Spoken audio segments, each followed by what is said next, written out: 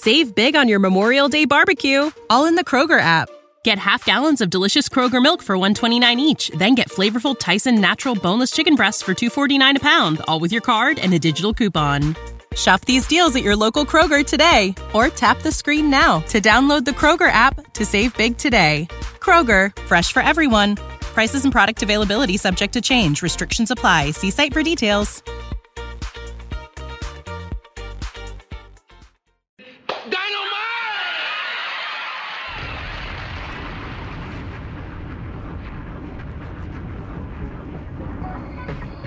Hey everybody, Dynamite Show. Paul Fontaine, Jeff Hawkins. A little late, but we're here. And for those watching live, I want to thank you for joining us. I see there's some people already watching. And for those on audio, well, we're not late. I don't think. Maybe we are. I don't know. But hopefully you're getting this at the time you normally do. And Jeff, I had a night, I will say. It was my granddaughter's first birthday, so we had. You're throwing parties. You're trying to watch wrestling. Well, I tried to watch wrestling after the party, or kind of during it. And my wife's not thrilled with me, but I did stay till the cake, and I got some nice pictures, and I put them up on my Twitter of my granddaughter smashing her cake. But and then I'm taking my notes as I always do, and I'm like transcribing every word that Wardlow says, and all of a sudden I get this blue screen, and it says, "We've encountered an error in your PC, and we're working to fix it. And we'll restart your computer in 25, 20, 50. I'm like, what? And then it took 20 minutes for my computer to get back up. And when it did, I had missed not too much of my notes. I got most of them. But I didn't transcribe. I had a beautiful transcript. The blue screen of death is why your boy became a Mac guy. And I never thought I would. But yeah, well. I did get I got most of it, and I got no notes on the main event, but I'll just do that from memory. And there was a couple promos in between as well, so we'll do all that. But before we get going on the show, we got some news that I think is actually pretty big news. I did too. You had mentioned this to me, and I didn't know who this person was. Was her name Jen Pepperman? Yes. Yeah. So Jen Pepperman left WWE and was signed by AEW. It was announced earlier today. They sent out a media release, which I didn't get. I get all their media releases. I didn't get this one. Yeah, but she was at TV. She was at TV tonight. Okay, and she was heavily involved with the women's division over in WWE, from what I understand. Yeah. She's very close to she was senior creative at WWE. Okay, and was she in charge of the women's? That's what I'm hearing. I wouldn't say in charge. I mean, heavily involved. I mean, a lot of the good stories that came out of the women's division were her, or at least. Okay. I mean, it's a collaborative thing. She spearheads a lot of it. I saw some people speculating that their women's stories haven't been as good the last couple weeks, and that's probably because she wasn't there. And I think those people are nuts. I wouldn't go that far. Okay. But I mean, she had a lot to do with the Golden Role Models. If you want that, she had a lot to do with Damage Control. Who's the Golden Role Models? Piper and Chelsea? No, that's Bailey and Sasha on there during the pandemic. Was that their name? Yes. Oh, I don't remember it. Okay. Wow. I mean, I remember them as a team. I didn't know. I'm sorry, you were too busy studying ROH history to know. I guess, yeah. WWE. No, I mean, I remember the team very well. I didn't know they had a name. Yeah, number one, what you need to look at when this happens is not only did she wasn't just hired by AEW, she was poached by AEW. I wasn't going to say that, but yeah. I mean, why not? Because that's what it is. And the length of time between her leaving WWE and AEW signing her was about the length of time it took me to do this sentence. Exactly. Yeah. And I don't think Tony Khan necessarily had her number in his Rolodex. Okay, so which means to me, she's a Mercedes whisperer, possibly. I know that there are people probably who have worked with her in WWE that have come to AEW. I have not met anybody in either in the backstage or in talent in terms of, the few people I know or talk to, et cetera, who have a bad thing to say about her. No, same thing. The people that I talked to in creative loved her. I mean, they did. They thought she. Although I'm sure that's going to change now because yes, they'll say, there's nobody in AEW that you could say is universally liked. You hear bad things about everybody. Yeah. Here's where I'm gonna. I mean, I was arguing with Rich Craich of the Voices of Wrestling flagship on about this because he's one of these guys, and it's a perfectly valid viewpoint where it's just like, I just want wrestling on my good wrestling TV show, and and then he kind of pulled an argument from my bag and goes, well, back in the day, those guys didn't need writers, et cetera, et cetera. They didn't need any of this stuff, and I'm just like, and I was praising the move, and I'm just like, look, she knows real television. And I know that, well, I don't want real television. Yes, I didn't mention 3-time Emmy Award winner. Yeah, she's one of the people that they got from the soap opera world when soap opera writers kind of walked out for a while, I think. Yeah. I think that's what happened. But she knows directing. She's a member of the Directors Guild, or she was. She knows writing, and she knows acting. So that I'm not saying. And Keith, she's a woman. Yes. Yeah. No, I mean, but, you can't underemphasize that. I sort of do, but that's at my own peril. I get that. Well, I think having a woman involved in writing women's storylines, I think as a voice, as a voice, it's great. But I'm always like I'm the person who thinks you should be able to write women if you're a man, and if you can't, that's your problem. I'm not saying it's a bad thing. I'm just judging it as I also don't want to short shrift her because she's a woman. I'm not saying a lower bar for her because she's a woman. No, that's not what I'm saying at all. But I know. Okay, and you're right. Like, you should be able to write stories for women, and there are a lot of good writers that do. But I think you need a female voice in the room.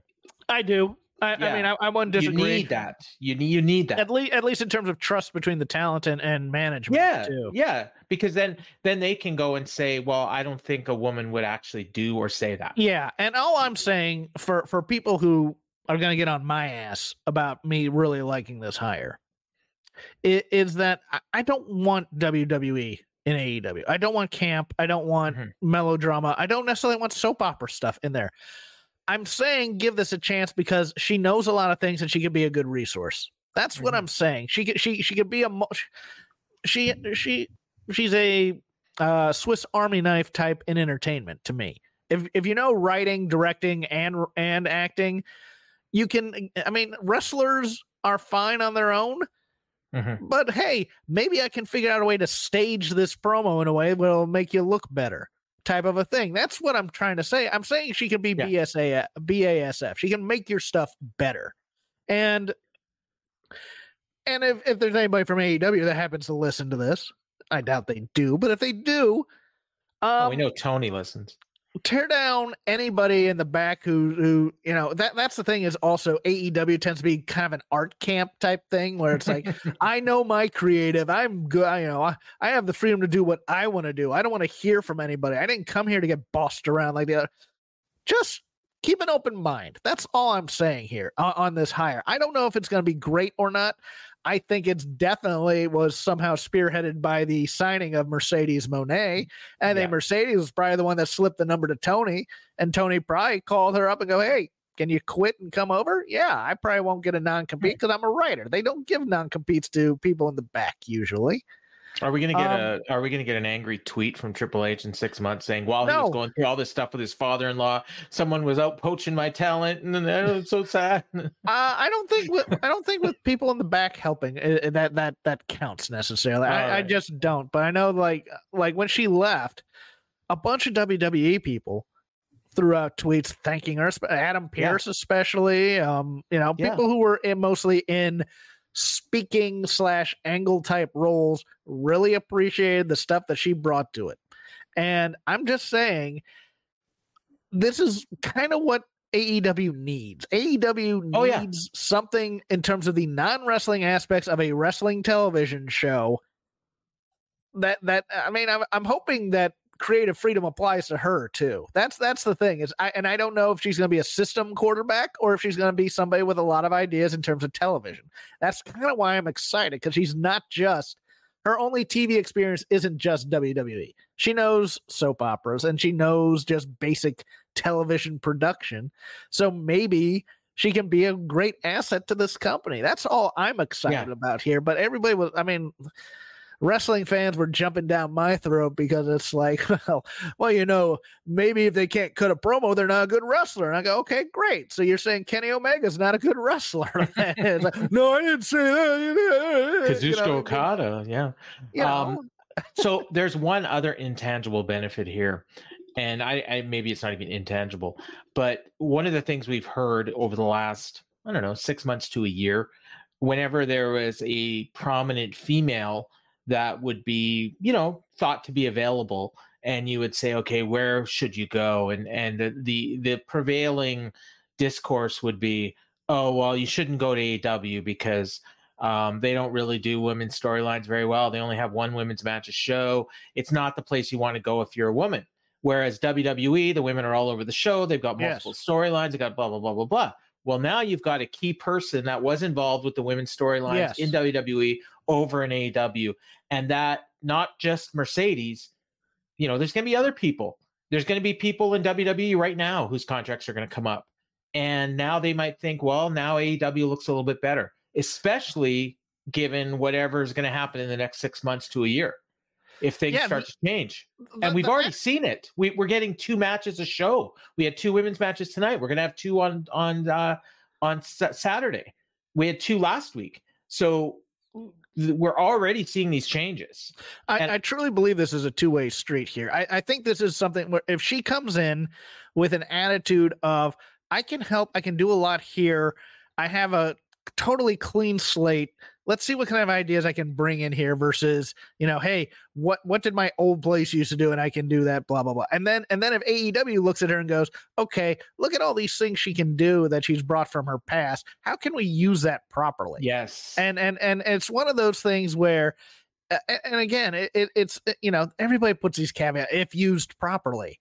And I will do that here as well. I'm not saying this is a knockdown drag, but I think this is a great hire for them. I think this addresses a huge need for them. And I think that women's division needs all the help it can get. Her official title, I believe, is Vice President in charge of creative content. Yeah, I believe. Yeah. So that's a pretty big title, I think. You know, I mean, they got a lot of VPs and EVPs, but this one sounds like she's right under Tony, I think. Yeah, I think she's gonna. I think she's getting her own fiefdom.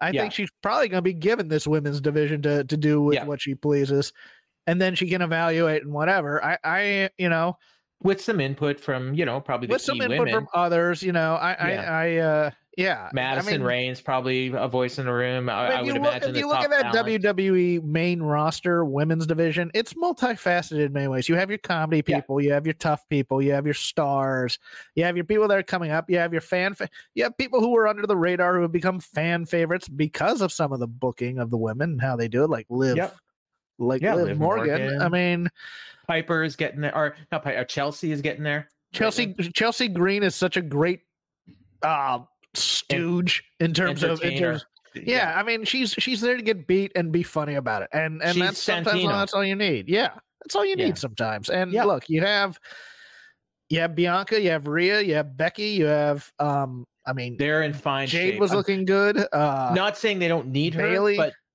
but she left them in fine shape. Yeah, she did. Yeah. All right. So let's actually, there's another name that came up to. Well, I don't know. You know what? I'm not even going to talk about this one. Throw it out there. More about it. I'll do it real quick. Sheamus. He's not gone yet. No, but there's talk. Like he sent out a tweet today that got people thinking that he was AEW bound. Someone said, he tweeted out that he misses the days of 5-star bangers, and then someone responded and said, well, I like storylines and reasons for my matches. And then he quote tweeted them and said, go watch a soap opera then. And that was that. And somehow that led people to believe he's going to AEW, which I actually think he might be, but he might. He and Drew are still, you know, I mean, but he's also that was the rumor. Claudio. Yeah. I mean, that's a possibility, but look, cross those bridges when you get to them. Exactly. And that's why I said I wasn't even going to bring it up. Okay. Yeah. So let's get to this show. Let's. Yeah.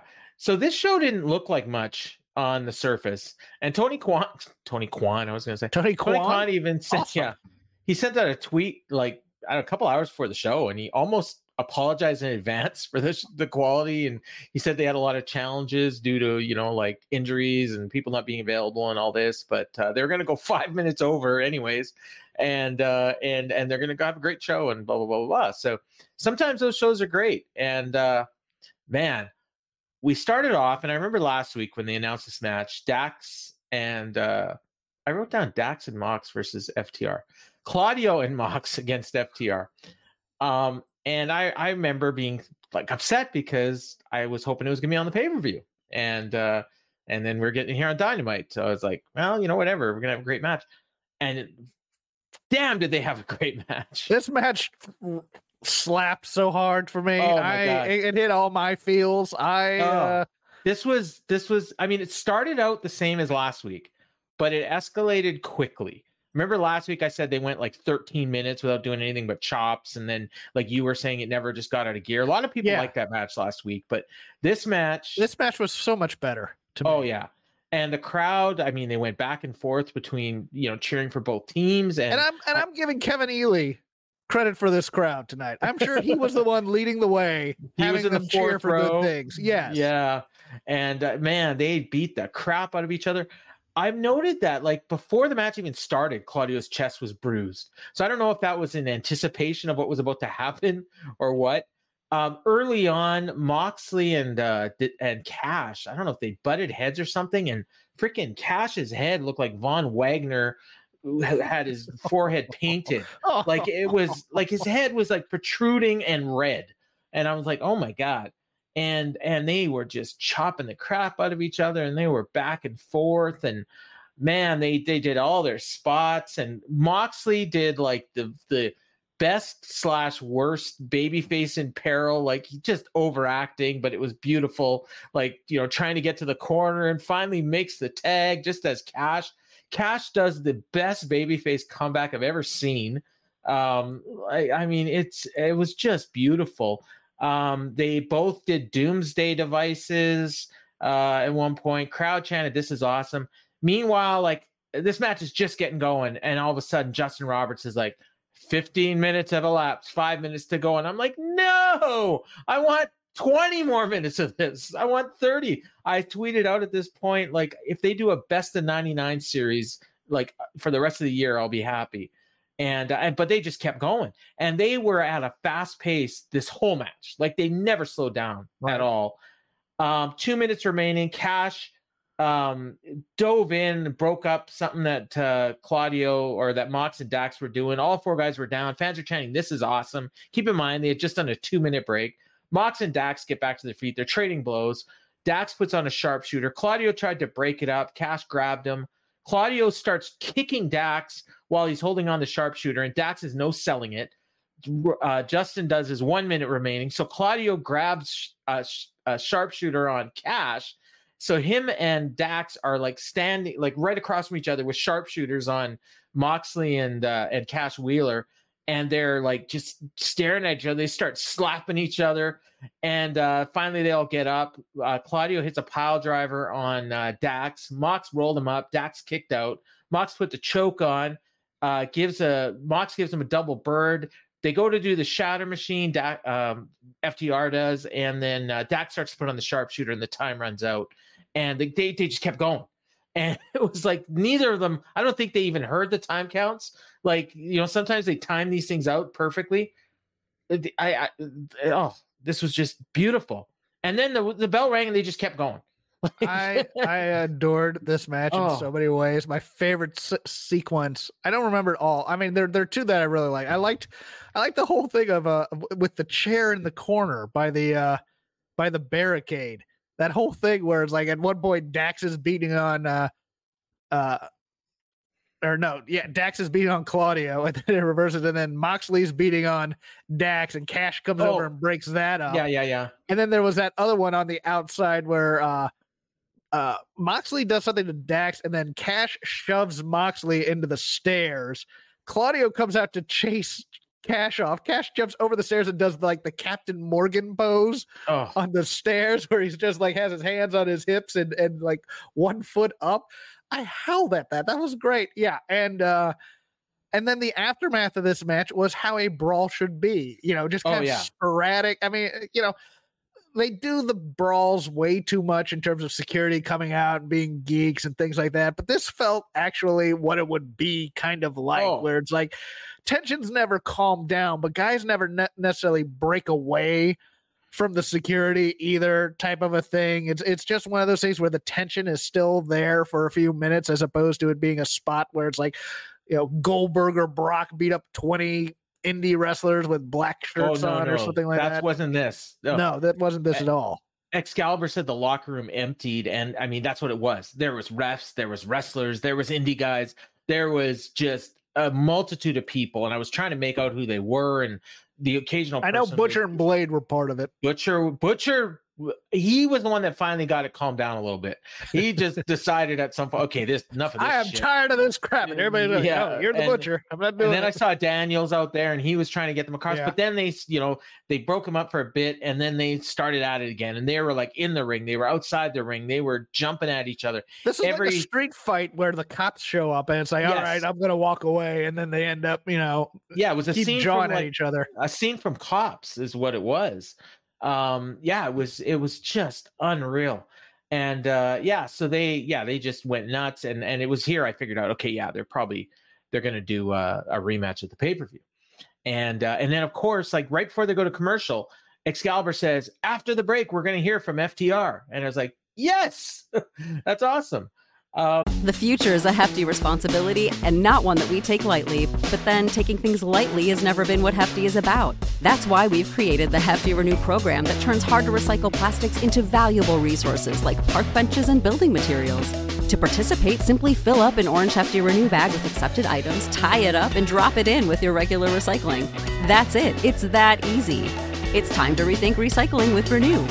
Particular valued resources may vary by geography. More info available at heftyrenew.com. Save big on your Memorial Day barbecue, all in the Kroger app. Get half gallons of delicious Kroger milk for $1.29 each. Then get flavorful Tyson natural boneless chicken breasts for $2.49 a pound, all with your card and a digital coupon. Shop these deals at your local Kroger today, or tap the screen now to download the Kroger app to save big today. Kroger, fresh for everyone. Prices and product availability subject to change. Restrictions apply. See site for details. But before we heard from FTR, we get Renee backstage with Orange Cassidy. And she's wearing a white sweater with a rose on it. I always got to write down what she's wearing. And she went over his recent history. She talked about all the different friends of his that have been laid out recently. So now he's by himself. She brought up that he went to England on the weekend. I'm sure everyone's seen that picture of Tony Khan and his girlfriend and Orange Cassidy and who's the other? Darby. We're all at some football game in England. Game, yeah. And everyone but Tony looked like they wish they were anywhere else in the world. But Orange Cassidy also defended his title in Rev Pro, which they mentioned. And later on, they would show highlights of it. And she asked if he's medically cleared, and he's like, well, that's why I'm here. Doc's going to let me know whether I'm cleared or not. And Doc's like, well, I mean, barely. Doc cuts an Orange Cassidy, bro. I thought he was going to say, whatever. Yeah, so did I. That's what Yeah, I'm sure that's what he was scripted to say, and he just probably forgot. I think that was the point of the promo. I think the point of the promo was Doc Samson saying things like Orange Cassidy was like, yeah, barely. Yeah, and he's like, and then Orange is like, that's good enough for me. And he walks away, and then Renee's like, that's insane. How can he do this? And she was more concerned than Doc. Doc was just like, yeah, whatever. All right. Yeah, this is because I guess Trent either has injuries or he couldn't make it. I don't know which. Well, they said that he wasn't medically cleared. I don't know if that's storyline or truth. It could be either. After, I mean, I'm trying to think of if they had a like what he did last. Like I know that Taven had that crazy match with Orange Cassidy last week, but what did Trent do? Like I don't even remember. Oh, he came out with the pipe. He took the hit at the end of the match. He took the hit. Yeah. So so that's fine. I think it's a storyline, but that's me. I think you're right. I think this is leading to Trent challenging for that title, and I actually think it may eventually lead to Okada challenging for the title. So you think Okada's going to be with Best Friends? Yeah. I mean, he's already aligned with them. Well, we can always get away from the chaos stuff in AEW. Well, they've already kind of used it. Yeah, I know. It's never too late, though, once you've signed him to your company to actually use him properly, as opposed to being a geek with these geeks. What's wrong? What's distracted you right now? Emily. My wife's like... Do you need to go? Okay. I will let you know. Do I need to pick up notes somewhere? Okay. You know what? What are we at here? So we did so they showed highlights of the Undisputed Kingdom attacking Chuck and Rocky and laying out Orange Cassidy, and then highlights of last week. And they mentioned that Orange Cassidy was taking Trent's match because he's not medically cleared. Oh, you know what you can talk about is Scoops Marvez interviewing FTR and the brawl that followed. Can you do 90 seconds on that? I think I can. Okay, so I'm going to shut off my camera and go deal with what's going on upstairs, and you talk about old Scoops and the brawl that ensued backstage. Yeah, so Alex Marvez is backstage, and it looks like even that FTR has started cutting the promo before even the camera comes on. And actually, for me, this is one of FTR's better promos that they've cut because of that. If you watch FTR promos, and this is a criticism that I've brought up on this show multiple times, FTR being possibly my favorite act in professional wrestling, they always start neutral, and then they have to get into their emotion to find the promo that they want to cut. Here they're almost mid promo when Marvez goes to them, and of course they're angry. They decide to call out they call out the BCC for Revolution because, hey, we're not doing anything. You do anything? No. And then the BCC come out, and they're coming out being held back by security into the parking garage. And this all sets up the stage for setting the match for the pay-per-view, but also oh no, never mind. That's not, I was thinking the Cool Hand Ange promo for, which is actually set in the same location. But yeah, Marvez is back there to set up the match for Revolution between Moxley and Claudio versus FTR. He said do 90 seconds, but I think that was probably a lie on both his part and my part, because this promo, was basically a thing, and I don't have notes in front of me because he's the guy who writes the notes. So let's stall here a little, kids. Reading some of the chat. I get people's apprehension with the hire because these are things reacting to it. If we see crap angles like you see in NXT, then I don't want her in there. Look, I've already gone through all that. I don't want AEW to turn into WWE. I don't particularly care for WWE and their style. I never have. But we also live in a world where wrestling has evolved and people haven't learned how to talk. And that's a problem. It's why I called out Dave when he said, Ricochet's can't miss on the WWE roster. You know why? Because Ricochet doesn't know how to talk. And if he had somebody helping him, then maybe he could have done so. It sounds like Paul's back, so I think I've stalled long enough. Oh, I forgot to mute my camera, didn't I? Yeah, you did. But that's okay. No, all we heard was you coming back.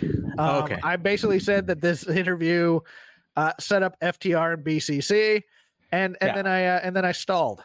All right. Well, yeah. So they're having a match at Revolution, and hopefully it's no time limit.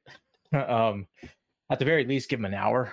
But it's honestly, it's probably the match I'm most looking forward to besides the main event. So, and that led into Orange Cassidy against an unadvertised match that I had no idea was happening until the show started. Mike Bennett. And they had a match that was fine. It was maybe even good. The key spots here was I wanted to hear about Mike Bennett's shirt, and then Mike Bennett ended up interrupting them talking about the new shirt on the AEW store to listen to Mike Bennett plug himself on commentary in not a very good way, and then go back to the match. Okay. Well, yeah, he started wrestling in his shirt, then he took it off, then they started talking about the shirt. The Undisputed Kingdom ran down and interfered. Roderick Strong took the ref. Orange Cassidy put his hands in his pockets to taunt, and then that allowed Mike Bennett to give him a dick punch, which Excalibur says that Taz calls the 5-on-2, which 5 knuckles, 2 balls. That's funny. Yeah, it was pretty cute. And they have some pretty good Revolution gear, by the way, on AEW store right now. Oh yeah. Yeah, they have a good. I like that Darby Bucks match or Bucks shirt that they have going on. Darby and Bucks. I mean, it's Darby and Sting versus the Bucks. It's kind of like okay, yeah, kind of like a boxing poster. Yeah, it's kind of cool. Oh, that sounds good actually. Yeah, this is where Bennett went to do commentary, and then he rolled Orange Cassidy back into the ring, but then Orange Cassidy dove on him when he went back because he'd spent too much time. And he dove on him again. Bennett gave him a spine buster into the apron and a Death Valley driver on the floor. That didn't do much because they went back in the ring. Orange Cassidy hit him with Orange Punch. Mm-hmm. They were going back and forth over a beach breaker, a pile driver. Bennett finally hit the Gotch pile driver for 2. Then he knocked him down with punches, went for the pile driver again, but Orange Cassidy hit the breach break out of nowhere and got the pin. And immediately after the match, Undisputed Kingdom were there and they attacked Taven, Strong. And who should make the save but Jake Hager? Jake Hager. Apparently him and Orange Cassidy are friends. He shows up. He's dressed in beach gear, sunglasses, and they're in Tulsa, Oklahoma. I don't think I mentioned that yet tonight. Hometown pop, obviously. Big time hometown pop. And yeah, he made the save. And whatever, it's whatever. Jake Hager and Orange Cassidy. I mean, it's wacky, but it doesn't matter. It's pretty cool. I didn't realize they made a shirt for Butcher and Matt Menard as that one-time tag team. No, they tagged for a while. Magic Meat. Meat. It's on the clear. Butcher's going to be in that meaty, whatever they call it, meaty mayhem or whatever. Yeah, Meat Mayhem. Yeah, he should be. He should be. Lance Art. We'll talk about that later. But I got some names. Maybe they can even bring some people in. Tomohiro Ishii. Get him over. Meaty? Well, yeah, he's stocky. I guess he could. Yeah. He can do a meat match. That's for damn sure. We'll talk about he made the save. Yes. That seems weird to me, though. Is that just like a sudden? I mean, I guess now that the rest of 2.0 are faces, we had to turn Hager face somehow, so that's a way to do it. He's wearing sunglasses like he's giant Orange Cassidy. He might be like Grapefruit Cassidy or something. They could be a hell of a team. Like they really could. Yeah, I don't know if they will be, but no, but he's in great shape for a 40-year-old or however old he is. Yeah. Well, yeah. I mean, he's like 32 in wrestling years because he hadn't done anything for the last 10 years. He and Tony Khan informed Excalibur that Jake Hager is facing Roderick Strong on Rampage, so I guess that's why he's there. Okay, so they're gonna beat him on Friday. I'm trying to imagine that match. And all I can think of is probably Wardlow ends up interfering on behalf of Roddy or something. Because Strong, Jake Hager's gonna be in this Meat Mayhem too. I'm sure. I think so. That's probably why he's back. So we go backstage to Remarkable Renee. She was real busy tonight, and she's with Cool Hand Ange. Tonight's the night. He's going on a date with Ruby. And you know what I can see though during this promo is I can see everybody going, "That's the WWE chick doing this." Who? Oh, yeah, Peppermint. Except that was her contribution, wasn't it? I know. Been going on for months. I know, but nobody watches Rampage. So that's true. And so they're going on a date tonight on Wednesday when they couldn't. The one night of a week they work and they're going on a date. They couldn't have booked Tuesday, Thursday. No. And then so she shows up. She's wearing a purple and black dress. I'm sure Taz was calling for copyright infringement, although he didn't mention it. I was kind of disappointed in that. Why? Taz was orange and black. Oh yeah, you're right. What? No, this was orange and black. I just wrote it down wrong. Purple and black? I don't know why I said purple and black, but it was orange and black. She looked like freaking Betty Rubble. This was one of those things like the internet meme where it was like, is the dress yellow or blue? She looked like a tattooed Betty Rubble. So Renee says, I'm going to leave it to you. You like that, eh? Oh, yes, that was a 5-star line. And she says, text me later with the details. And then Ruby says, I'll tell you about it on Friday. So she can't even text her on Thursday. They got to wait till Friday on Rampage. Well, they got me, knocking boots or something on the that's a 2-night date. That's a hell of a first date, man. If it goes more than 24 hours, it's a good date. So a car pulls up in the backstage area here, and then Ruby says, "Oh, is that for us?" And Angela's like, "No, I got us a lift." Taz, lift! What a cheapskate! I howled at that. Well, what do you think he's making? There was probably surge pricing going on if they were at the arena. Probably, yeah. It's probably more expensive than he thinks. So yeah. So they take forever to show who's going to be getting out of this limo. I'm like, who's it going to be? Mercedes, all I know is Okada, Will Ospreay. I thought it was the Bucks, and then I saw dress shoes and no socks, which is the status symbol of the douchebag. Yeah, and it's Ric Flair. So yeah, you're right. It was a douchebag. You know what? To that note, last Wednesday would make sense because it's Valentine's Day. They may have taped this last week and just not had time for it. So they brought Ric Flair to wherever the hell they were last week, but they only aired it this week. Who knows? Yeah. Well, the Bucks, I think the Bucks had the same facial hair they had last. No, they had the soul patch last week. This week they were back to the clean shave, the goatee. Oh, goatee. Yeah. Okay. Yeah. So, this was live, or at least that part of it, anyways. So yeah,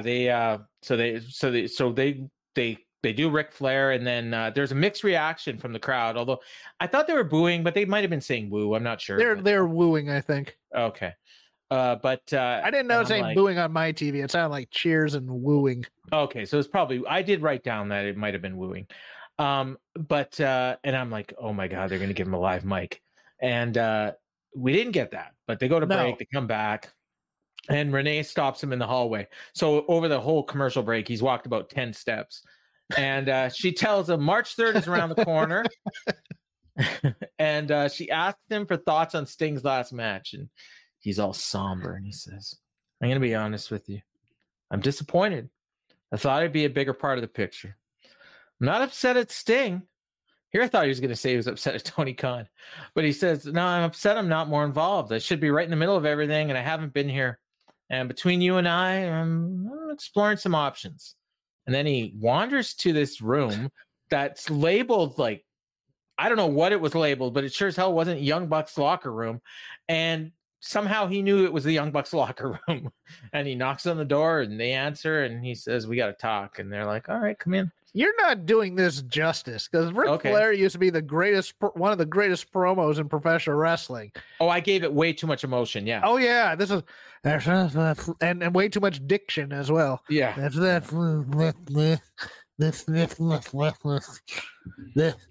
not paying this anymore. Translation: I'm going to be in Greensboro and I'm turning on Sting. Well, no. Because I think I know how this goes.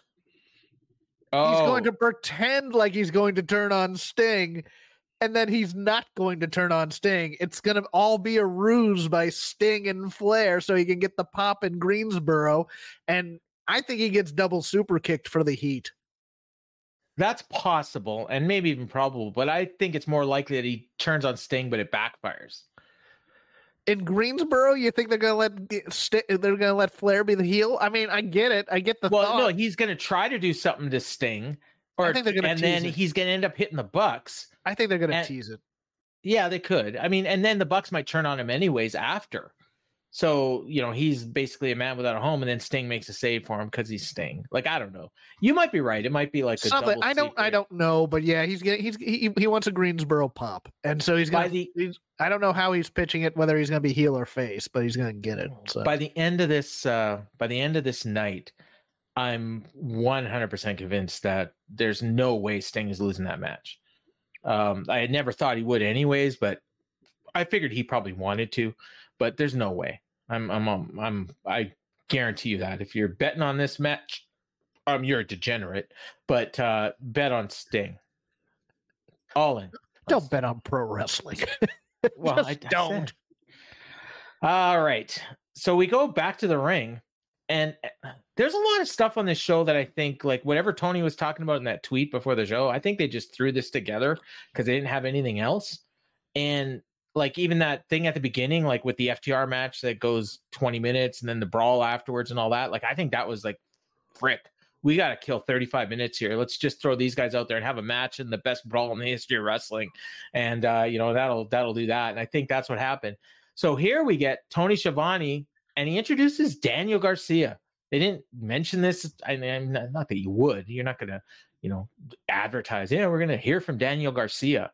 But they should have, based on what they got, because man, this segment I thought was great. I don't know what you thought, but Excalibur pointed out in here that JR is out having surgery. Best wishes to him. I think he said the goal is that he's back for Sting's last match, so we'll see if that happens. Tony Schiavone mentioned the match with Copeland last week. Mentions that they're the top two contenders for the TNT Championship. So rankings are out the window because Daniel Garcia is not ranked, and he didn't beat Copeland. So whatever, that's fine. Copeland is on the shelf. The crowd boos that. So he says, coming up at Revolution, this man will get his TNT title shot at Revolution. So I was told when they brought the rankings back, we're done with having randos get title shots, but nope, that's not happening either. Fans start chanting, Garcia, Garcia. So great. You deserve it, chance. So he gets a mic and he says, a lot of time I didn't feel like I deserve it. So thanks for saying that. I felt I was always destined for great things. People told me I was going to be great. When I was at my lowest point, I lost my confidence in that feeling. But I know that going through all that, 3 seconds was all I needed. And at the end of the Continental Classic, I got those 3 seconds. Those 3 seconds changed my life. Every single time I got down, you all picked me back up. Every time I danced, you danced with me. I can't thank each and every one of you enough for helping me restore that feeling.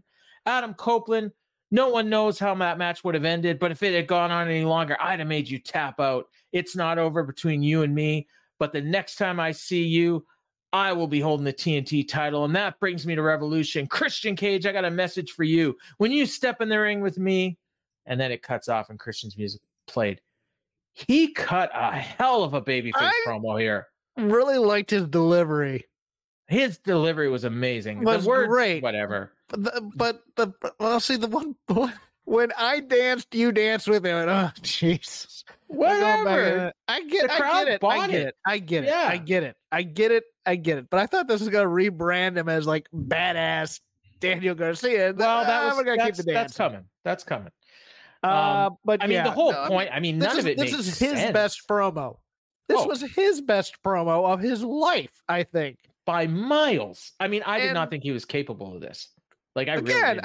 Look, let's just give Peppermint all the credit for all these great promos, and then we'll see what happens. She wrote it. She delivered it. I don't know, because we'll get into another promo later, which was probably the best of that person's career. So yeah, I mean, something happened this week where something was in the water, and everybody just came out with guns blazing. Oh, I know who you're talking about. Okay. Yeah.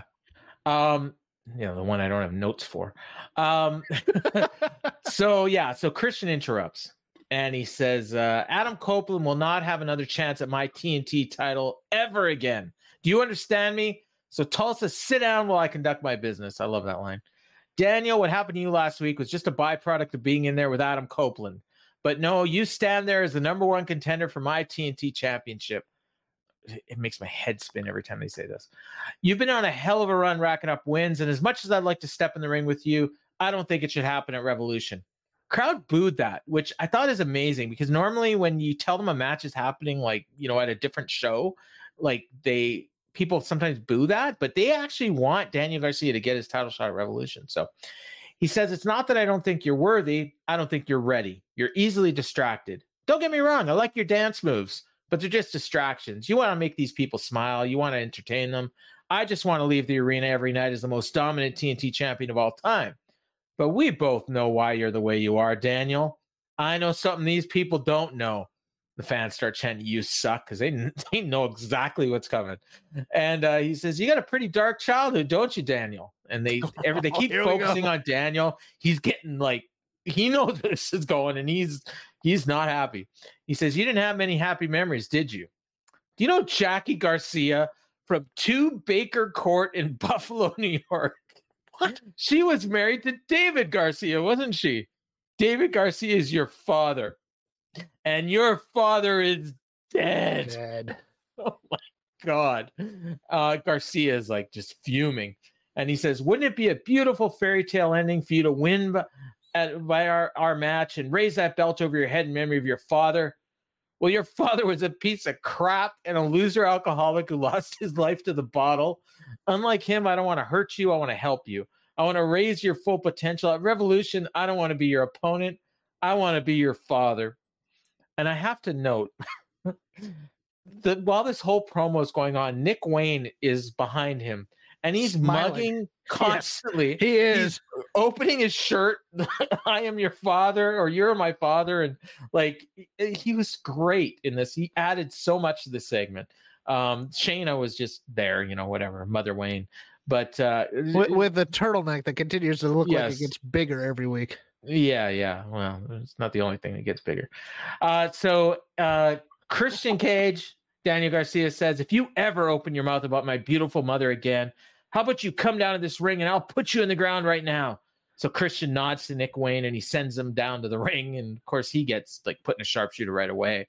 And then Christian sends Killswitch down, and Killswitch, he can't even get in the ring. He's like kind of trips over himself a little bit. Yeah.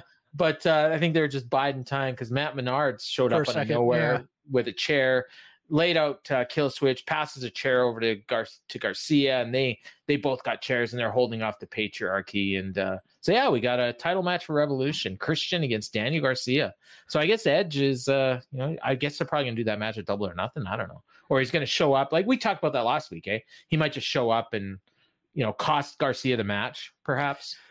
Yeah, if they're gonna put Copeland with Christian, they could always blame Garcia for Copeland taking the concerto. Yeah, I just thought of something weird though. Instead of Copeland turning, what if Menard turns on Garcia, and Daddy Magic becomes part of the patriarchy? Oh. Well, yeah, I mean, the other thing, Garcia could end up joining the patriarchy. That's true too. I don't think so though. I think I think what's going to happen is Copeland is going to cost Christian the title or Garcia the title, but not like, like churning. No, like he's gonna attack Christian, and that's they're eventually going to get together. But I think they got one more match in them at least. Yeah. So yeah. Jason reminds me they announced an overrun. They weren't looking to kill time. No, they were. I don't know what's going on with these overruns, but I have a feeling that like maybe TNT is asking for them. I'm not positive of that, but no, I think it's the other way. I think Tony's asking for him and they're giving it to him because even though he's got no material, like because what happens is everybody's tuning in for the show afterwards, and he gets that crowd too, and it's part of the ratings. That's what they were doing with it's what they did on Raw, or not Raw. Oh yeah, it was Nitro. They used to do that all the time. Yeah. So NXT does it, so. and that way they can also then boost how great of a ratings this new stupid Petrick show has gotten on TBS, because that's a new show that's produced by David Letterman, and it's kind of a Tiffany property for them right now. And Dynamite can take some of the credit for it. Yes. All right. We go back again to Remarkable Renee. She's with RVD, Hangman, and Hook. And Hangman is just pissed off. She asked him about the world title match at Revolution, and he said, well, tonight's opportunity for all of us, opportunity for Hook to avenge her loss to Joe, and opportunity for RVD to avenge losing to Swerve in a hardcore match. He's yelling at both of them, and he said, remember, our goal tonight is to hurt Swerve Strickland. And then RVD's like, yeah, let's hurt him. And he like fist bumps Hook, and Hook's like, yeah, whatever. And yeah, it was just I mean, it was just basically a promo to set up the fact that Hangman wasn't going to be on the same page as his partners. It was fine. Hangman is full, like the beard's gone. He's just got the mustache now. He's just rocking the stash. Yeah, and Magnum Page is what we can call him. Next we got they had advertised Toni Storm. Well, earlier it was Toni Storm and Deonna Purrazzo are both going to be in action, but then during the show they told us Deonna's opponent, Madison Rayne. But in this, Tony's opponent was Sydney Winnell. And Sydney Winnell looks like a grown-up Billy Starks. That's the best way I can describe her. Like, I don't really know of any way. And amazingly, she got some offense in. She was running wild on Tony early, but then Tony reversed it with a Thez press. She knocked her into the corner. She hit a bulldog. They went to black and white, and Tony posed, and that allowed the jobber to get a little bit more. She hit a jawbuster, and then Tony quickly turned around. She hit her local talent. She's from the area. Yeah, Sydney Hill.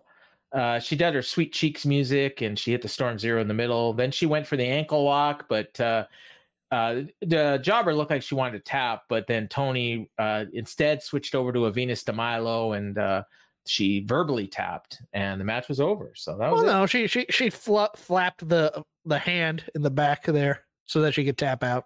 But yeah. Oh, okay. I thought she verbally tapped, but that's fine. So yeah, that was it. She just used Deonna's finisher on her. Yes. And then while she's celebrating, so it's funny because they did 2 women's matches and they advertised 2 women's matches, but they put them both in the same segment. So whatever. You can't have it all.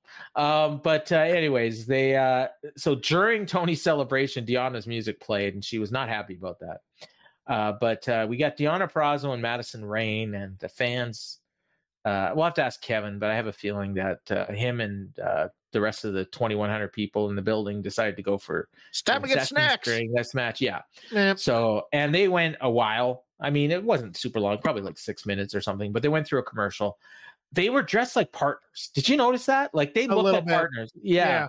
It was not exactly. Well, the story that they were telling during commentary, if you remember, is that Rayne trained Purrazzo, or was her partner or something like that at one time? I forget what it was. Mentor. She did a hell of a job because Deonna is a lot better than she is. Yes. Look, that happens with some teachers. True. Yeah. Daniel Bryan and The Miz. You're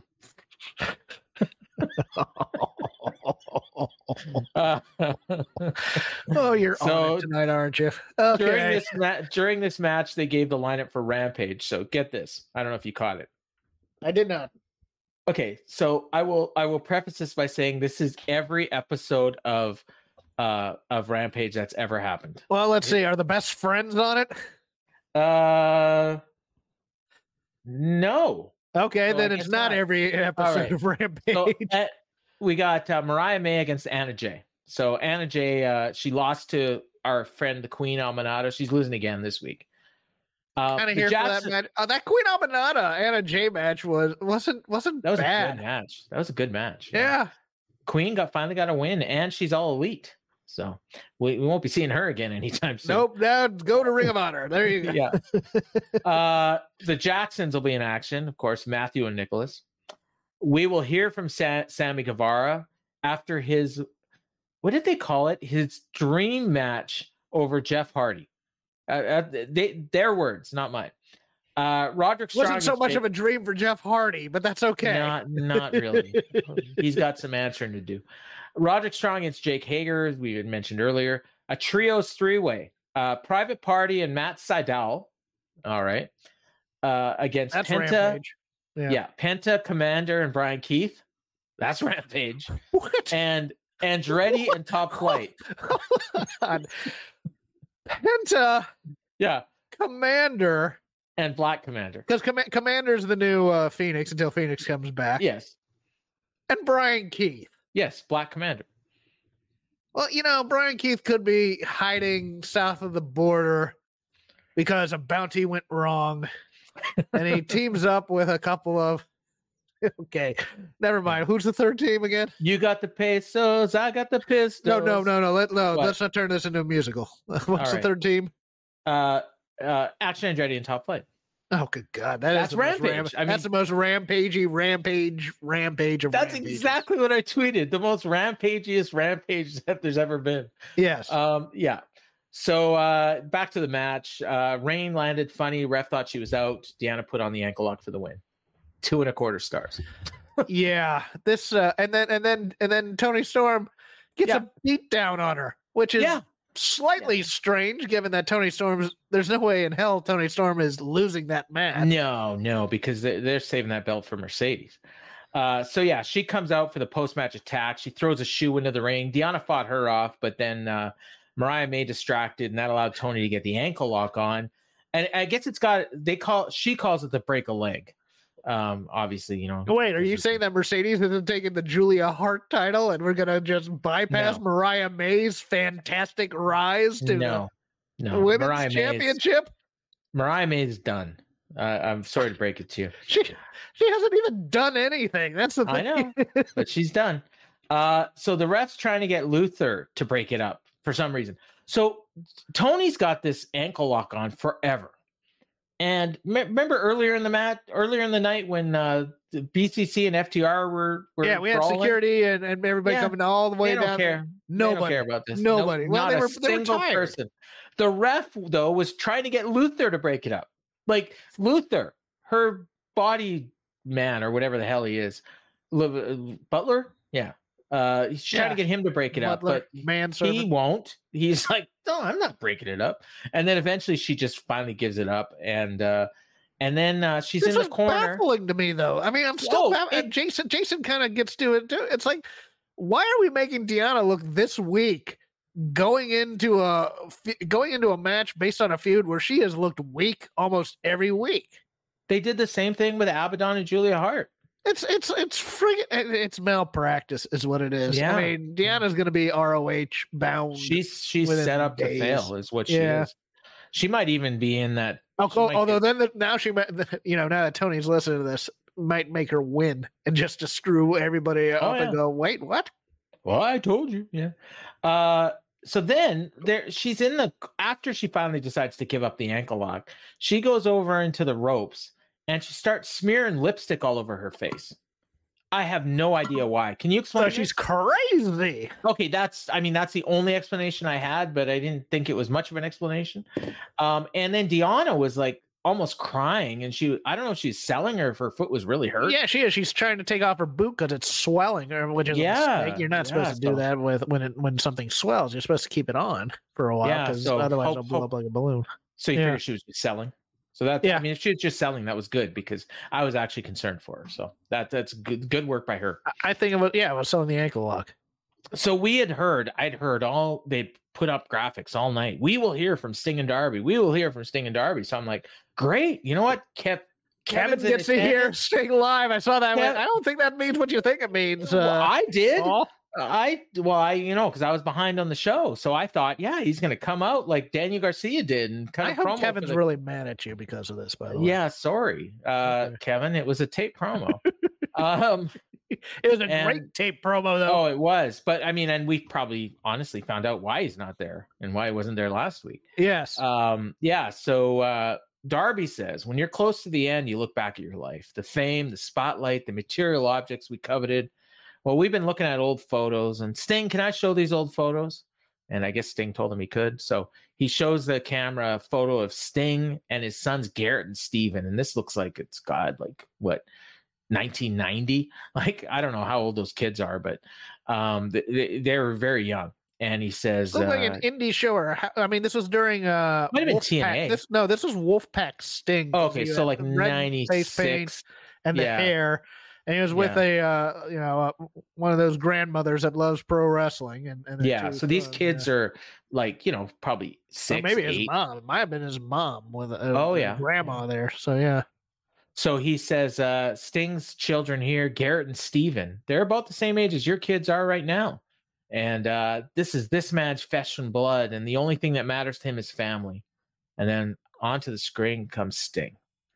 And he says, you hit the nail on the head, Darby. Family is all that matters. It struck a nerve with me. All my years in professional wrestling, no one has ever messed with my flesh and blood till you, Bucks. The way he said Bucks. Yeah. Lots going on in my personal life. This, the Bucks.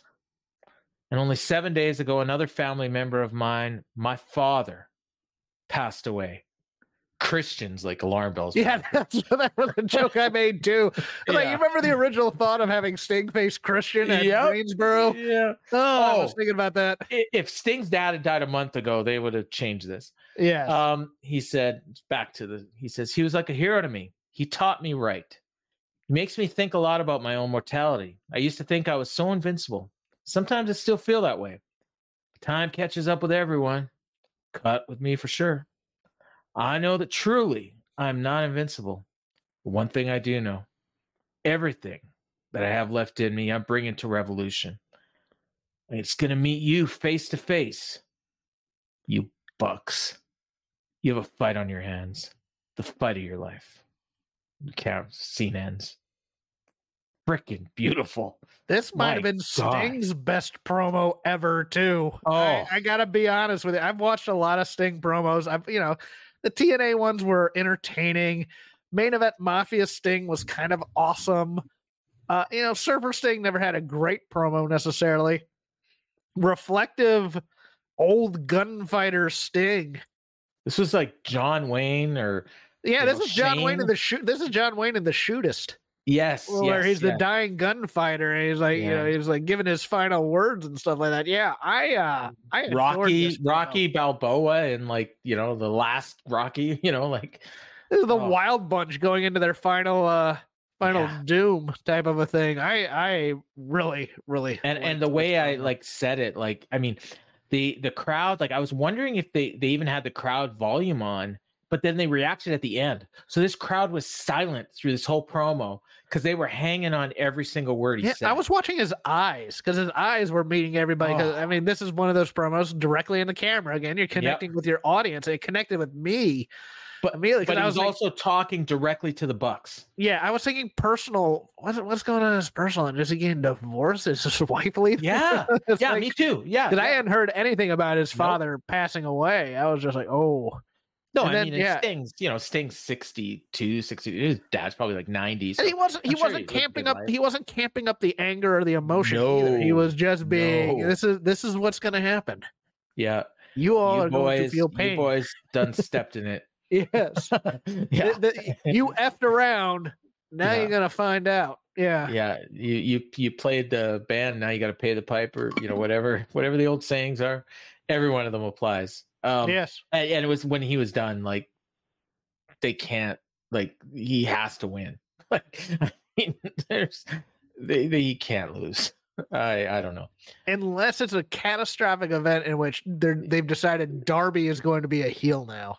He can't lose. But if Darby's going to be a heel, if he turns on Sting in Greensboro, he's going to be the hottest heel in this damn company. Oh, what, Darby? Yes. Oh my God, no. Darby's got to be the new Sting. I'm laying that out there. Okay. Okay. But it was also weird that Darby's kind of talking like he's at the end of his career too. I think he is. Not by choice. Well, he's going to climb Mount Everest. Put it this way. I would put the over-under on Darby Allin matches after Revolution. Definitely under 50. Maybe under 20. Yeah, I know, but he was talking the same way Sting, as if he had been in the business for 40 years. Yeah, that's true. Yeah, because he's like the end of your road, and you look back. How are you? 25. Yeah. Jason points out he guesses this is why Darby cut the political promo, but it would have been easier. Well, yeah, it would have been easier not cut the promo. You know what would have been easier? Did you watch Rampage? He's going to kill him just for Darby to say, "Look, you made me bleed all over you. I'm going to kill you next week." That's all he had to say last week. Well, yeah, but did you watch Rampage? No. Okay, they aired a video package and a tape promo from Darby that was everything he should have said in last week's promo. Oh, damn it. Rampage had a third of the audience. It was on Friday afternoon during before the All-Star game. It was perfect. All they had to do was air that promo last week instead of what they actually aired. Worth seeking out? good or just not really? good? I mean, it's Okay. exactly what you would expect. All right. But I mean, it was exactly. I mean, it was almost word for word what you just said. All right. Yeah, you're walking around with. I mean, this is the promo. This is if I'm scripting Darby, you jackasses are walking around with my blood on those pretty white suits. Well, on March 3rd in Greensboro, that's going to be your blood, and That's good. That's a good line. You think that you're getting your hands on these belts? I will die before I let you get your hands on these belts, and you know that's what I'll do. And then you wear a video package of Darby flying all over the place. Yeah. Like, that's fantastic. That's yes, that's everything I've ever wanted. Go ahead. It is on AEW social media, so you can watch it. It's like 3 minutes long. Yeah. All right, so this is where my notes went away. Things to do. Yeah, this is where my notes went away. So next we got Tony Schiavone again in the ring with something else that I'm sure was they did at the last minute because they had to fill holes in the show, and it was freaking great. Kind of. Tony Schiavone introduced Wardlow, and he comes out. He's pissed off. He's walking well. Yeah, oh yeah. That's the thing I was looking at. I was trying to see, is his no leg brace, no nothing. Didn't see a brace under his pants or anything. No. So he comes out there, he threatens Tony Schiavone. Tony leaves. He said 2 years ago, thousands of people were chanting my name in a matter that hasn't been seen in decades. And the rocket was strapped to my back, but it was put on upside down. And I've been screwed time and time again. And you'd think that the one homegrown megastar would have been champion a long time ago, but I've never received a title shot. Something these people in the back should be thrown in jail and arrested for. It's like, maybe not the time to be talking about that. But he brought up the best in the world and the real world champion. So I don't know. Did he have a match with Punk that I'm forgetting about? Because he was talking about Punk a lot and talking about MJF. But he's not going to be facing either of those. Then he says, finally, there's Samoa Joe. And I choked you out. And I took that TNT title from you last week. And those suits and shiny titles will look better on me than you. I'm the uncrowned world champion, and I'm the king of AEW, and it's about time I started eating like one. And if anyone wants to get in my way, this is no longer wrestling. This is war. And that was that. And I'm like wondering, okay, that was all great, fine and dandy, but what the hell are they building to? And then Excalibur mentioned he's going to be in something. I think this is the exact words. He's going to be in something called Meat Mayhem. Is that the name? Yes, I think so. Okay. Meat Mayhem, which I didn't know, like the way he described it, I thought it was just going to be like a match, like with Wardlow and like maybe a mystery opponent or something. But no. And then, because then later someone else was talking about, Callis said that Hobbs is going to be in Meat Mayhem. So I think it's just going to be a bunch of meaty men slapping meat. It is. It's a Hoss match. It's a Hoss Battle Royal, I believe. Is that what it is? Okay. I think so. I'm here for that. In fact, I think I tweeted that exact word out. I'm here for Meat Mayhem. That should be fun. Who do you think we get in there? Miro, right? If he's available. Yeah, hold on. I was looking something up, and yeah. Oh, it's Meat Madness. I'm sorry to take off on March Madness. Punk and Wardlow had a match in December of 2022 on Dynamite. Oh, okay. Did Punk win? Yes. Okay, but not before Wardlow beat the crap out of him. You know what? I remember that. Let's see. You could have. Let's see. Okay, you'll have maybe Rusev or whatever is being called now. Miro. Yeah. Jake Hager. Blade or not the Blade, the Butcher. Jake Blade Hager. Too. Maybe Takeshita. Maybe I don't know. No. They would have said that in there. No, Takeshita's facing Ospreay, but Hobbs is in it. They said Hobbs is in it. JD Drake, Bear Country. Well, what do you mean? Or whatever they're called now, Iron Savages. Yeah. Yeah. Boulder and Bronson. Satnam could be in it. Yeah. Satnam. Maybe they get one guy. You know who's gonna freaking win this thing? Very meaty, very evil. Yeah, put Danhausen in this thing. No, I mean Wardlow's got to win it. I think. I mean, you'd always put a small guy with a scale on there. I think Ishii could be in this thing. That'd be fun. Ishii, yeah, yeah. I mean, it's hopefully they bring in a few people. Who's that guy? Hechicero. Oh, Nick Camarado could be in this. Oh yeah, he's been out of the witness protection program. Pretty much. There's a few others that we're probably forgetting, but they got some meaty men. Billy Gunn. No. Okay. maybe this is where Sheamus debuts. That'd be fun. I don't think he's free yet. No, he's not free. No, so let's not do that. I'm trying to think of big dudes like they can get a bunch of Southern indie wrestlers if they want. Is there any of the cuts? Like Elias? Elias would be a freaking monster in that company. Probably. Yeah, he would. Yeah, they could bring him in. Yeah, he would be. Steve Macklin. Macklin won't be a free agent yet. Oh, I thought he was. I thought his contract was up. It's coming up. Oh, okay. I believe. Forbidden Door. Jeff Cobb could always show up. Jeff Cobb, yeah, that'd be fun. Yeah, so we'll have a fun match. I'll be looking forward to this one. All right, Black Taurus. Oh yeah. Well, you know what? He'd be tiny, I think, compared to the rest of those guys in there. He's a meaty guy for a luchador. That's true. True. Yeah. Hechicero's. Hikuleo. Oh yeah. Yeah. Hikuleo. Yeah. Bring in Ming. Oh God. That'd be fun. Hacksaw. The Barbarian. Oh, okay. Now we're getting. You ever go back and watch 1989 Great American Bash. That is a meat match right there. That double battle royal they have. That's like Dr. Death, Ron Simmons, Dan Spivey, Sid Vicious, Mike Rotunda. That's a meat match right there. This is it's slightly it's Arby's adjacent in terms of having the meat. Yeah. Exactly. All right, we get another promo that was, I have no idea why it was on the show.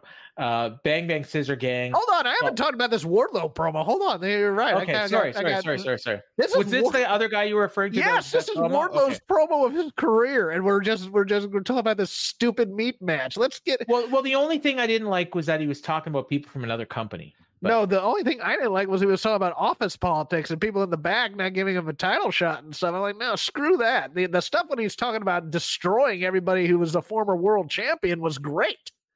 Okay. And alluding to yeah, like the MGF, yeah, but I don't know why you need to mention Punk. Because he's in the other company, and screw him. We're better. Dude, everybody's been doing this for years. When guys would jump, they show him. When Vader jumped, WCW put out video packages of him getting destroyed by various wrestlers in WCW. I am fine with the petty. I am on this one. All right. Because it's getting Wardlow over by saying I've destroyed every champ or the last 3 or 4 champions you've had in this company, and I haven't gotten a world title shot. So I'm fine. That makes sense, and I mean it's a question that everyone has. I mean, why isn't he ranked? But that's another issue. Oh yeah, right. Wardlow turned on MJF in the Punk MJF chain match and won the TNT belt when Punk got hurt. Yeah, and then I think he lost it to Joe. And then Joe won it back or something. And then they had that stupid cutting the ponytail crap. Oh God, yeah. Oh. They've been so mismanaged. I mean, look, and I get that. Like he's right. He's saying everything that's correct. Although I don't know if they need to be arrested. I don't think you need to be saying I'm a homegrown talent, et cetera, et cetera. Nobody cares about that. Just kick people's ass. That's all that matters about that. But true. It's one of those things where I mean. Like when he was white hot to be turned, and then they didn't turn him in Cleveland that one time. That was, and then they tried to find another way around it. Then he was ice cold. I mean, yeah. Oh, that actually, this was a good line because he mentioned that he broke Punk, and he still. That's what I was alluding to. Yeah, and I mean, in that, Punk's, he did one match in WWE, and he got. That was a reference to Best in the World. Yeah, I mean, that was the other thing is they didn't actually say who he was talking about. So, I mean, I would think most people are going to know. But... Most of us can put 2 and 2 together. True. This promo from the Bang Bang Scissor Gang, I don't know that we need to. Or it sucked. Let's move on. Dave Meltzer calls it the Bang Bang Scissors Gang. That's a lot. He said that like 4 times. So they're setting up a match, I think, on Collision. Basically, Jay White's upset that the Gunn brothers want to team with their dad. Right. So he decides to break them up. So it's going to be Austin, Daddy Ass, and himself as the Collision Cowboys this Saturday in 6-man action. So Anthony Bowen says it doesn't matter the combo. Everyone loves the Acclaim, bang bang. And boy, the Acclaimed ever since having that one great match. They are cold. Yes. They are cold.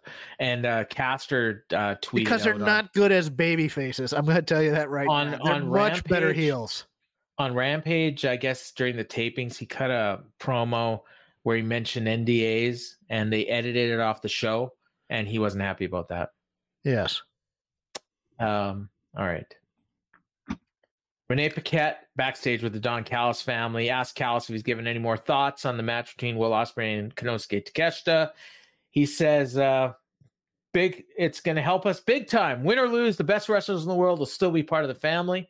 And you'll notice that Will Ospreay did his farewell match in the UK, and Tony Khan didn't bring him back to the United States because he's waiting. I'm going to send the Callis family jet, and I'm going to bring him back to the States for Revolution. And he says, Sammy Guevara, you cuck. He says, Will Hobbs is going to have some words for you on Rampage, and then he's going to enter this Meat Madness. Yeah, that was that. So the way he said cuck was something else. Yeah. I mean, I thought he was going to say the other C word the way he said it. I think that was the point. But, no, I mean, look, Callis is still great. It's just he's so delusional though, because Will's like he does this edgy stuff to be edgy, and it's like it's fine. I like Callis, the Callis family jet, which made me laugh in many ways. Yeah, but it is. I mean, it is kind of funny because I'm sure Ospreay didn't come back because they did mention that Ospreay is going to be on Dynamite next week. So I guess Callis is going to England to get him. Or it'd be funny if Callis was in England on Wednesday, and Ospreay's already here. And they go to like I went to pick you up. Where were you? And yeah, then turns on him. Yeah, that could be good. All right, where are we here? Sorry, because I didn't have my notes. I'm faking it very well. Main event. Oh, by the way, we got a message. I actually confirmed. Kevin told us that Hangman. Yeah. Looked good at first, and then was kind of cussing to himself, limping to the back. And our boy, friend of the Jeff, Sean Ross Sapp, says, "Yeah, it looks that way. It looks like he got injured in this match." So could be problems for Evolution. I guess could be a one-on-one. Well, which is fine. Yeah, I am totally fine with that. Although that's the thing, might ruin the plan. But yeah, because I don't think they want to pin Swerve right now, and I don't think they want to take the belt off Joe. So Hangman was kind of who's ranked number 3? Copeland. He's injured. Okay, there you go. We can pin Copeland in Greensboro. Yeah, except he's injured. All right. So they, as I mentioned earlier, I think I mentioned this earlier, they went through two commercial one last breaks. match for Sting, and he enters himself in the heavyweight title and wins with the title. Yeah, you could do that. I've put RVD in there. No, God, no. So yeah, speaking of which, it was Samoa Joe, Swerve Strickland, and Brian Cage against Hangman Page, Hook, and RVD. And I spent way too long before Dynamite even started arguing with people on X about how this match totally makes sense, and I'm not paying attention to the show and all this stuff. And it's like, okay, I understand that these people all have loose alliances, but I also understand that there's no need to have Rob Van Dam involved in your world title angle. I'm sorry, there's no convincing, and it's not that I'm not paying attention, and it's not that I don't know what's going on. It's that I don't think Rob Van Dam belongs in the world title angle. But that's besides the point. And I don't see why Samoa Joe and Swerve Strickland are teaming. And I was told, oh well, Joe and Rob. It was Van because Dam. Did you get a lot of the? It was because of the pick your poison type of thing. Yeah, and Samoa Joe has history with Rob Van Dam going back to TNA. That stuff's BS. Oh yeah, and Hook and RVD, they're an established tag team, and Hangman has referenced RVD in his promos, and he picked him in the Pick Your Poison match. And I didn't think it made sense until I saw Rob Van Dam get beat, and then it's like, okay, now. And where was Bishop Khan then? Why wasn't he in this match instead of Brian Cage? That's true. That's actually a good point. Now that I think about it. Yeah. So, anyways, they had a match. I mean, it was It was fine. I thought this match was fun. It was good. I mean, they went through 2 breaks. It was. I like that they weren't doing constant. Okay, Swerve and Joe can't get along because I no. Yeah, that's true. Yeah, I thought for certain Hangman and Joe were going to walk out on their teams. I did. I thought I was positive Hangman was going to walk out of his team. This match was fun. Ball had some fun about RVD. Like worked most of it. From what I could tell. He did. Did all his moves. He actually looked good. Tony Khan loves him from Rob Van Dam. Oh, yeah. I mean, he grew up on ECW, so he got to shine, and they did a lot of spots. They eventually worked to this spot where, like, all 3 of them were in the ring at the same time, and they squared off, and then, I don't even remember what happened. And like I said, I don't have my notes. So, but they did a Tower of Doom spot. Hook hit the red rum on Cage, made a blind tag to Joe. Hook ate a pop-up power bomb. Page flew in with a buckshot on Cage. Oh, yeah, and this is where Joe Strickland and Page were left alone in the ring. They showed the Revolution graphics. That was nice timing. Strickland and Joe took out Page. He rolled to the floor, and I guess, is that where he hurt himself? Or no, it was No. It was when he reversed on the Muscle Buster. Yeah. He was up on the Muscle Buster, and he came down. Yeah. Page powerbomb Strickland off the apron through the announce table. Oh, yeah, that's right. And then Joe ducked a buckshot back inside, hit a snap power slam for 2. RVD took out Cage with a slingshot splash, made the tag. Joe waiting. Didn't see Hook, and he ate an exploder. RVD went up for the 5-star. Cage shoved him off, wiped out Hook with a discus lariat, and then Joe sank on the Kakina clutch, and RVD faded and passed out. No arm bar, no like raising the arm 3 times for those of you keeping score.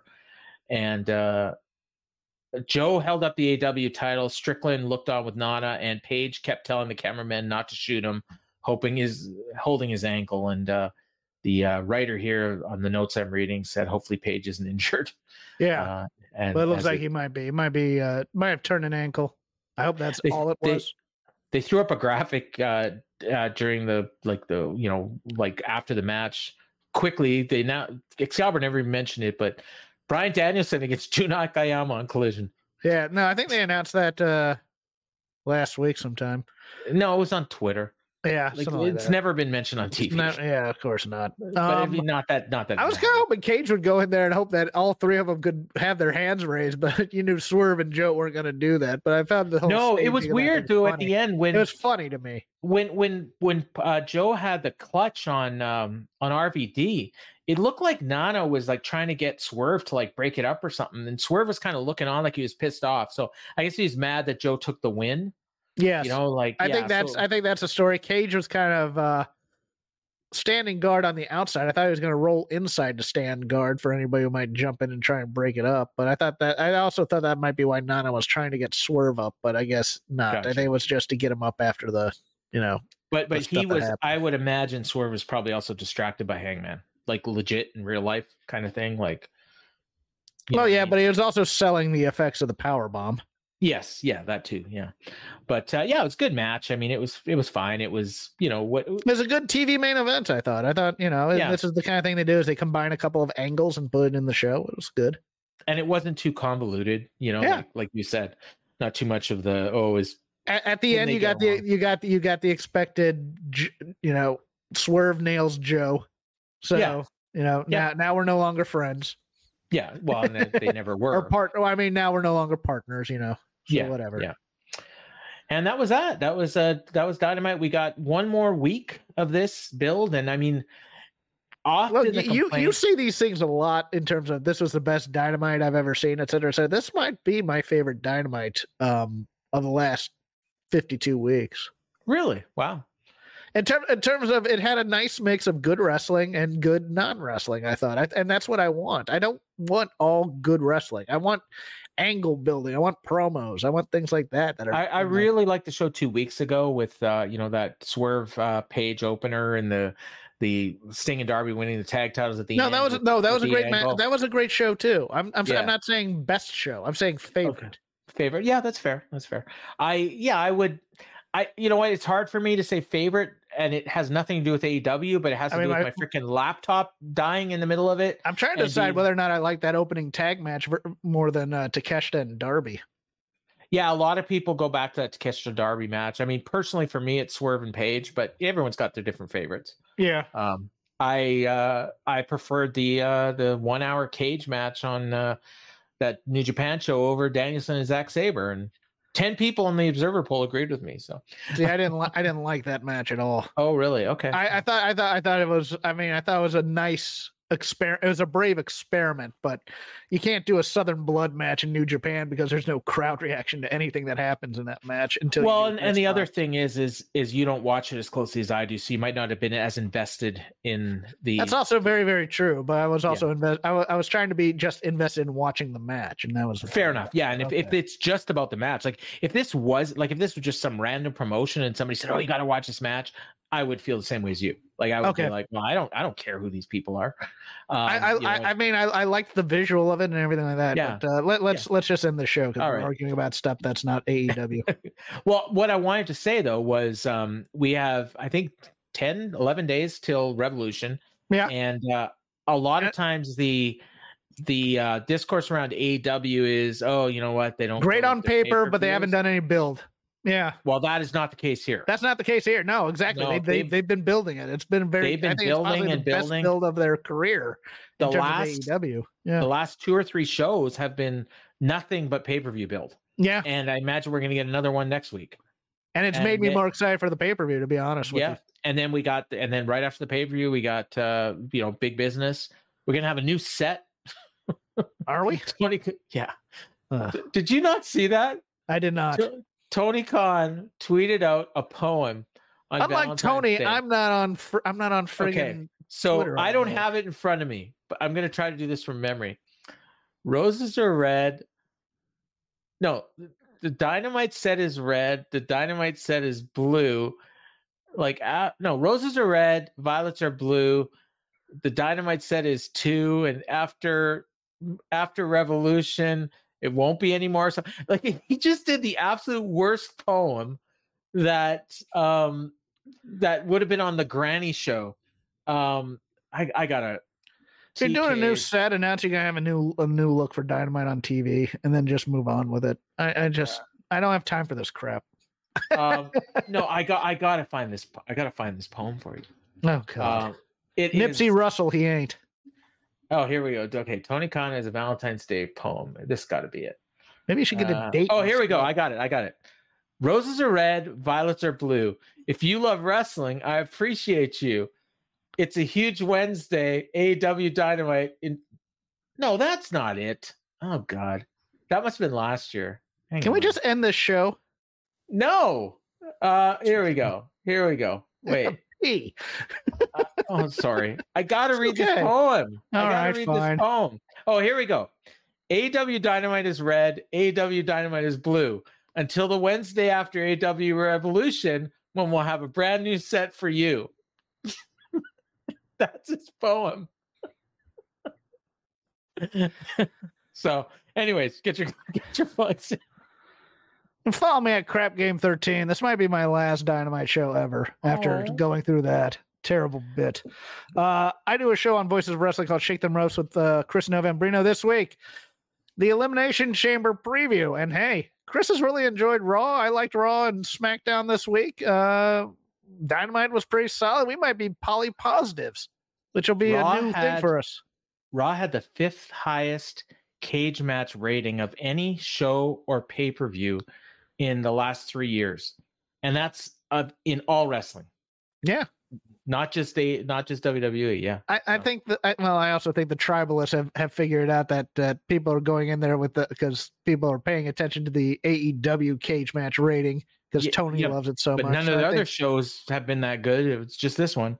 No, it was a very good show. So we'll be talking about that. That'll drop hopefully Friday before Elimination Chamber comes in. It just depends when you can record. And then follow me for bad jokes, 80s references, other things on Elon Musk's X at Crap Game 13. I don't have much to plug other than the fact that I co-hosted a show with our buddy Darren Dazzle Wadsworth where he presented some his top 15 theme songs from TV shows. So I put that up on my Facebook. You can check that out. And also tune into Rampage and find out about the date between Cool Hand Ange and Tattooed Betty Rubble. So for Jeff Hawkins, I've been Paul Fontaine, and this has been The Dynamite Show. Barney Rubble. When you need mealtime inspiration, it's worth shopping Kroger, where you'll find over 30,000 mouth-watering choices that excite your inner foodie. And no matter what tasty choice you make, you'll enjoy our everyday low prices, plus extra ways to save, like digital coupons worth over $600 each week. You can also save up to $1 off per gallon at the pump with fuel points. More savings and more inspiring flavors make shopping Kroger worth it every time. Kroger, fresh for everyone. Fuel restrictions apply. Save big on your Memorial Day barbecue, all in the Kroger app. Get half gallons of delicious Kroger milk for $1.29 each. Then get flavorful Tyson natural boneless chicken breasts for $2.49 a pound, all with your card and a digital coupon. Shop these deals at your local Kroger today, or tap the screen now to download the Kroger app to save big today. Kroger, fresh for everyone. Prices and product availability subject to change. Restrictions apply. See site for details.